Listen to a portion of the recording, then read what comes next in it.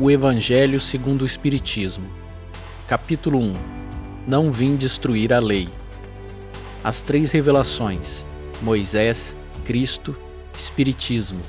Aliança da ciência e da religião. Instruções dos Espíritos. A nova era. Não penseis que eu tenha vindo destruir a lei ou os profetas. Não os vim destruir, mas cumpri-los. Porquanto em verdade vos digo que o céu e a terra não passarão, sem que tudo o que se acha na lei esteja perfeitamente cumprido, enquanto reste um único iota e um único ponto. Moisés. Na lei mosaica há duas partes distintas: a lei de Deus, promulgada no Monte Sinai, e a lei civil ou disciplinar decretada por Moisés. Uma é invariável, a outra, apropriada aos costumes e ao caráter do povo, se modifica com o tempo. A lei de Deus está formulada nos 10 mandamentos seguintes.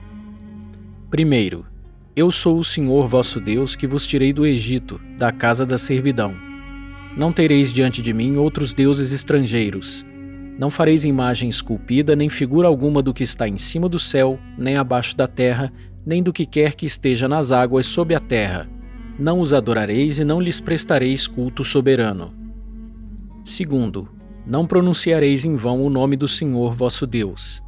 Terceiro, lembrai-vos de sacrificar o dia do sábado. Quarto, honrai a vosso pai e a vossa mãe, a fim de viverdes longo tempo na terra que o Senhor vosso Deus vos dará. 5. Não mateis. 6. Não cometais adultério. 7. Não roubeis. 8. Não presteis testemunho falso contra o vosso próximo. 9. Não desejeis a mulher do vosso próximo. 10. Não cobiceis a casa do vosso próximo, nem o seu servo, nem a sua serva, nem o seu boi, nem o seu asno, nem qualquer das coisas que lhe pertençam. É de todos os tempos e de todos os países essa lei e tem, por isso mesmo, caráter divino. Todas as outras leis que Moisés decretou, obrigado que se via a conter, pelo temor, um povo de seu natural turbulento e indisciplinado, no qual tinha ele de combater arraigados abusos e preconceitos adquiridos durante a escravidão do Egito. Para imprimir autoridade às suas leis, houve de lhes atribuir origem divina, conforme o fizeram todos os legisladores dos povos primitivos. A autoridade do homem precisava apoiar-se na autoridade de Deus, mas só a ideia de um Deus terrível podia impressionar criaturas ignorantes, nas quais ainda pouco desenvolvidos se encontravam o senso moral e o sentimento de uma justiça reta. É evidente que aquele que incluíra entre os seus mandamentos este: não matareis, não causareis dano ao vosso próximo, fazendo da exterminação um dever. As leis mosaicas propriamente ditas revestiam, pois, um caráter essencialmente transitório. O Cristo. Jesus não veio destruir a lei, isto é, a lei de Deus. Veio cumpri-la, isto é, desenvolvê-la, dar-lhe o verdadeiro sentido e adaptá-la ao grau de adiantamento dos homens. Por isso é que se nos depara nessa lei o princípio dos deveres para com Deus e para com o próximo, base da sua doutrina. Quanto às leis de Moisés propriamente ditas, ele, ao contrário, as modificou profundamente, quer na substância, quer na forma, combatendo constantemente o abuso das práticas exteriores e as falsas interpretações. Por mais radical reforma, não podia fazê-las passar do que as reduzindo a esta única prescrição: amar a Deus acima de todas as coisas e o próximo como a si mesmo, e acrescentando: aí estão a lei toda e os profetas. Por estas palavras, o céu e a terra não passarão sem que tudo esteja cumprido até o último iota, quis dizer Jesus ser necessário que a lei de Deus tivesse cumprimento integral, isto é, fosse praticada na terra inteira, em toda a sua pureza, com todas as suas ampliações e consequências. Efetivamente, de que serviria haver sido promulgada aquela lei se ela devesse construir privilégio de alguns homens, ou, ao menos, de um único povo? Sendo filhos de Deus todos os homens, todos, sem distinção nenhuma, são objeto da mesma solicitude. O papel de Jesus não foi o de um simples legislador moralista, tendo por exclusiva autoridade a sua palavra. Cabia-lhe dar cumprimento às profecias que lhe anunciaram o advento. A autoridade lhe vinha da natureza excepcional do seu espírito e da sua missão divina. Ele viera ensinar aos homens que a verdadeira vida não é a que transcorre na terra, e sim a que é vivida no reino dos céus. Viera ensinar-lhes o caminho que a esse reino conduz, os meios de eles se reconciliarem com Deus e de pressentirem esses meios na marcha das coisas por vir, para a realização dos destinos humanos. Entretanto, não disse tudo, limitando-se, respeito a muitos pontos, a lançar o germen de verdades que, segundo ele próprio declarou, ainda não podiam ser compreendidas. Falou de tudo, mas em termos mais ou menos implícitos. Para ser apreendido o sentido oculto de algumas palavras suas, Mister se fazia que novas ideias e novos conhecimentos lhes trouxessem a chave indispensável, ideias que, porém, não podiam surgir antes que o espírito humano houvesse alcançado um certo grau de madureza. A ciência tinha de contribuir poderosamente para a eclosão e o desenvolvimento de tais ideias. Importava, pois, dar à ciência tempo para progredir. O Espiritismo. O Espiritismo é a ciência nova que vem revelar aos homens, por meio de provas irrecusáveis, a existência e a natureza do mundo espiritual e as suas relações com o mundo corpóreo. Ele nos mostra não mais como coisa sobrenatural, porém, ao contrário, como uma das forças vivas e sem cessar atuantes da natureza, como a fonte de uma imensidade de fenômenos até hoje incompreendidos e, por isso, relegados para o domínio do fantástico e do maravilhoso. É a essas relações que o Cristo alude em muitas circunstâncias e daí vem que muito do que ele disse permaneceu ininteligível ou falsamente interpretado. O Espiritismo é a chave com o auxílio da qual tudo se explica de modo fácil. A lei do Antigo Testamento teve em Moisés a sua personificação, a do Novo Testamento tem-no no Cristo. O Espiritismo é a terceira revelação da lei de Deus, mas não tem a personificá-la nenhuma individualidade, porque é fruto do ensino dado, não por um homem, sim pelos Espíritos, que são as vozes do céu, em todos os pontos da terra, com o concurso de uma multidão inumerável de intermediários. É, de certa maneira, um ser coletivo, formado pelo conjunto dos seres do mundo espiritual, cada um dos quais traz o tributo de suas luzes aos homens, para lhes tornar conhecido esse mundo e a sorte que os espera. Assim como Cristo disse, não vim destruir a lei, porém cumpri-la, também o Espiritismo diz, não venho destruir a lei cristã, mas dar-lhe execução.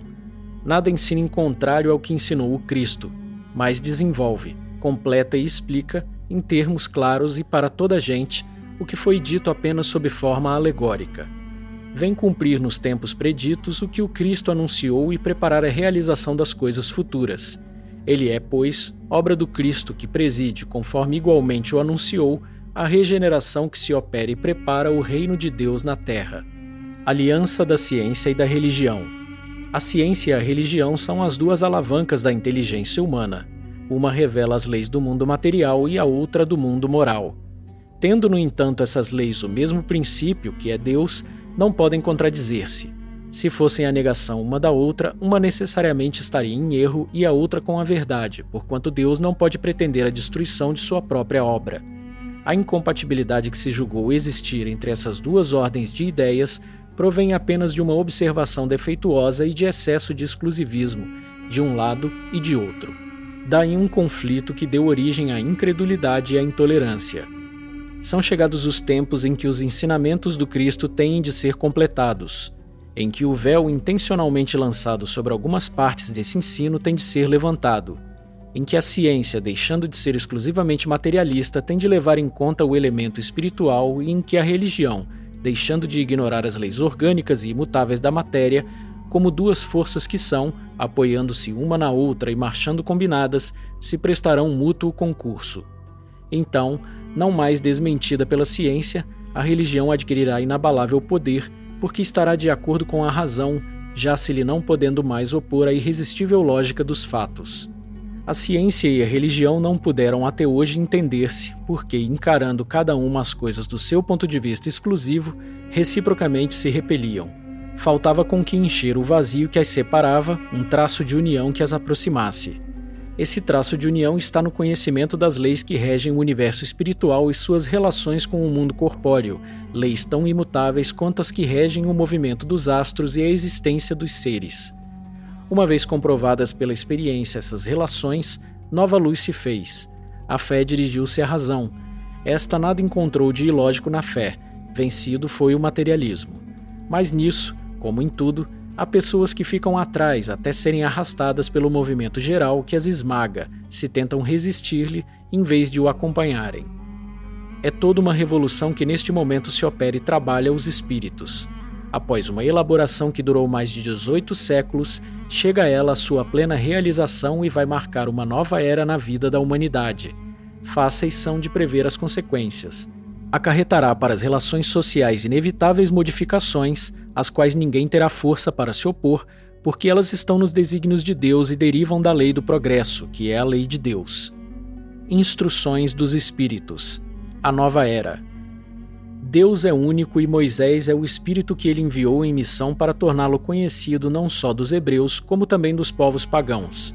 O povo hebreu foi o instrumento que se serviu Deus para se revelar por Moisés e pelos profetas, e as vicissitudes por que passou esse povo destinavam-se a chamar a atenção geral e a fazer cair o véu que ocultava aos homens a divindade. Os mandamentos de Deus, dados por intermédio de Moisés, contêm o germe da mais ampla moral cristã. Os comentários da Bíblia, porém, restringiam-lhe o sentido porque, praticada em toda sua pureza, não na teriam então compreendido. Mas nem por isso os 10 mandamentos de Deus deixavam de ser um como frontispício brilhante, qual farol destinado a clarear a estrada que a humanidade tinha que percorrer. A moral que Moisés ensinou era apropriada ao estado de adiantamento em que se encontravam os povos que ela se propunha a regenerar, e esses povos, semi-selvagens quanto ao aperfeiçoamento da alma, não teriam compreendido que se pudesse adorar a Deus de outro modo que não por meio de holocaustos, nem que se devesse perdoar a um inimigo. Notável do ponto de vista da matéria e mesmo do das artes e das ciências, a inteligência deles muito atrasada se achava em moralidade e não se houvera convertido sob o império de uma religião inteiramente espiritual. Era-lhes necessária uma representação semimaterial, qual a que apresentava então a religião hebraica. Os holocaustos lhes falavam aos sentidos, do mesmo passo que a ideia de Deus lhes falava ao espírito. O Cristo foi o iniciador da mais pura, da mais sublime moral, da moral evangélico-cristã, que há de renovar o mundo, aproximar os homens e torná-los irmãos, que há de fazer brotar de todos os corações a caridade e o amor do próximo e estabelecer entre os humanos uma solidariedade comum, de uma perfeita moral, enfim, que há de transformar a terra, tornando-a morada de espíritos superiores aos que hoje a habitam. É a lei do progresso a que a natureza está submetida, que se cumpre, e o Espiritismo é a alavanca de que Deus se utiliza para fazer que a humanidade avance. São chegados os tempos em que se hão de desenvolver as ideias para que se realizem os progressos que estão nos desígnios de Deus. Têm elas de seguir a mesma rota que percorreram as ideias de liberdade, suas precursoras. Não se acredite, porém, que esse desenvolvimento se efetue sem lutas. Não. Aquelas ideias precisam, para atingirem a maturidade de abalos e discussões, a fim de que atraiam a atenção das massas. Uma vez isso conseguido, a beleza e a santidade da moral tocarão os espíritos, que então abraçarão uma ciência que lhes dá a chave da vida futura e descerra as portas da felicidade eterna. Moisés abriu o caminho, Jesus continuou a obra e o Espiritismo a concluirá. Um espírito israelita, Mulhouse, 1861. Um dia, Deus, em sua inesgotável caridade, permitiu que o homem visse a verdade varar as trevas. Esse dia foi o do advento do Cristo. Depois da luz viva, voltaram as trevas. Esse dia foi o do advento do Cristo. Depois da luz viva, voltaram as trevas. Após alternativas de verdade e obscuridade, o mundo novamente se perdia. Então, semelhante aos profetas do Antigo Testamento, os espíritos se puseram a falar e a vos advertir. O mundo está abalado em seus fundamentos. Reboará o trovão. Sede firmes. O Espiritismo é de ordem divina, pois que se assenta nas próprias leis da natureza, e estáis certos de que tudo o que é de ordem divina tem grande e útil objetivo. O vosso mundo se perdia, a ciência desenvolvida à custa do que é de ordem moral, mas conduzindo-vos ao bem-estar material, redundava em proveito dos espíritos das trevas. Como sabeis, cristãos, o coração e o amor têm de caminhar unidos à ciência. O reino do Cristo, passados que são 18 séculos e apesar do sangue de tantos mártires, ainda não veio. Cristãos, voltai para o Mestre, que vos quer salvar. Tudo é fácil àquele que crê e ama. O amor o enche de inefável alegria. Sim, meus filhos, o mundo está abalado. Os bons espíritos vos dizem sobejamente.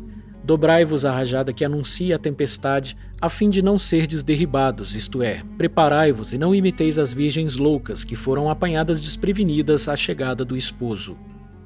A revolução que se apresta é antes moral do que material. Os grandes espíritos mensageiros divinos sopram a fé para que todos vós, obreiros esclarecidos e ardorosos, façais ouvir a vossa voz humilde, porquanto sois o grão de areia, mas sem grãos de areia não existiriam as montanhas. Assim, pois que estas palavras, somos pequenos, careçam para vós de significação. A cada um a sua missão, a cada um o seu trabalho. Não constrói a formiga o edifício de sua república e imperceptível animáculos não elevam continentes? Apóstolos da paz universal, que não de uma guerra, modernos São Bernardos, olhai e marchai para a frente, a lei dos mundos é a do progresso. Fenelon, Poitiers, 1861. Santo Agostinho é um dos maiores vulgarizadores do Espiritismo. Manifesta-se quase por toda parte. A razão disso encontramo-la na vida desse grande filósofo cristão. Pertence ele à vigorosa falange dos pais da Igreja, aos quais deve a cristandade seus mais sólidos esteios. Como vários outros, foi arrancado ao paganismo, ou melhor, à impiedade mais profunda pelo fulgor da verdade. Quando entregue aos maiores excessos, sentiu em sua alma aquela singular vibração que o fez voltar a si e compreender que a felicidade estava a lures, que não nos prazeres enervantes e fugitivos, quando afinal no seu caminho de Damasco também lhe foi dado ouvir a santa voz aclamar-lhe. Saulo, Saulo, por que me persegues? Exclamou. Meu Deus, perdoai-me, creio, sou cristão. E desde então tornou-se um dos mais fortes sustentáculos do Evangelho. Podem ler-se nas notáveis confissões que esse eminente espírito deixou, as características e, ao mesmo tempo, proféticas palavras que proferiu depois da morte de Santa Mônica. Estou convencido de que minha mãe me virá visitar e dar conselhos, revelando-me o que nos espera na vida futura. Que ensinamento nessas palavras e que retumbante previsão da doutrina por vindoura! Essa a razão por que hoje, vendo chegada a hora de divulgar-se a verdade que ele outrora pressentira, se constituiu seu ardoroso disseminador e, por assim dizer, se multiplica para responder a todos os que o chamam. Erasto, discípulo de Paulo, Paris, 1863. Nota: dar-se-á venha Santo Agostinho demolir o que edificou? Certamente que não. Como tantos outros, ele vê com os olhos do espírito que não via como homem. Liberta, sua alma entrevê claridades novas, compreende o que antes não compreendia. Novas ideias lhe revelaram o sentido verdadeiro de algumas sentenças. Na terra, apreciava as coisas de acordo com os conhecimentos que possuía, desde que, porém, uma nova luz lhe brilhou, pôde apreciá-las mais judiciosamente. Assim é que teve de abandonar a crença que alimentara nos espíritos íncubos e súcubos e o anátema que lançara contra a teoria dos antípodas. Agora que o cristianismo se lhe mostra em toda a pureza, pode ele, sobre alguns pontos, pensar de modo diverso do que pensava quando vivo, sem deixar de ser um apóstolo cristão.